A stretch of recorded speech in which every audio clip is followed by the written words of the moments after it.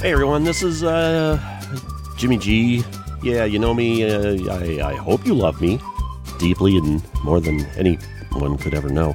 But yeah, I'm with the Pie Factory podcast here, making an announcement. Sean is busy making something up right now, so couldn't tell you what. Figured I'd take this opportunity to give you the deets on news, or deets on the news, or news on the deets about the Midwest Gaming Classic.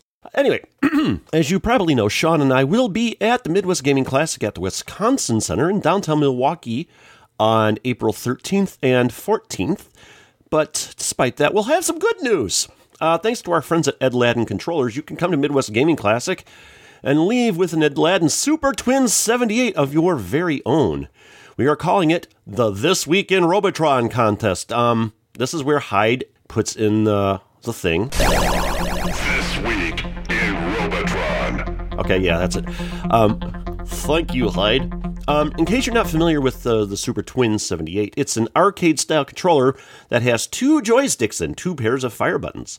It was designed with the Atari 7800 conversion of Robotron 2084 in mind, but the controller is fully compatible with any other console or computer that uses Atari-style 9-pin controllers, such as the Atari 2600, 7800, 8-bit computers, Commodore 64 and 128, Amiga, probably the ColecoVision, although I think you'd have to get like a Y adapter, use the keypad, and I wonder if it would work on the Intellivision, because later Intellivisions had a 9-pin.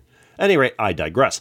So, if you come to the Pipe Factory Podcast's table in the vendor hall anytime during the Midwest Gaming Classic on Saturday the 13th, or before 3 p.m. on Sunday the 14th, play a game of Robotron 2084 on the Atari 7800 in Challenge Mode. Challenge Mode is highest difficulty, 1 life, no free lives.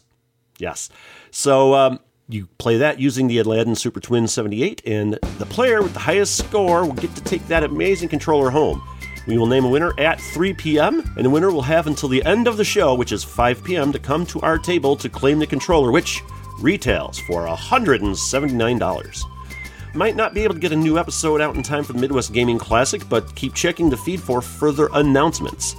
And also keep up with us on our website at piefactorypodcast.com, on our Twitter at piefactorypfp, or on Facebook, and we'll keep you abreast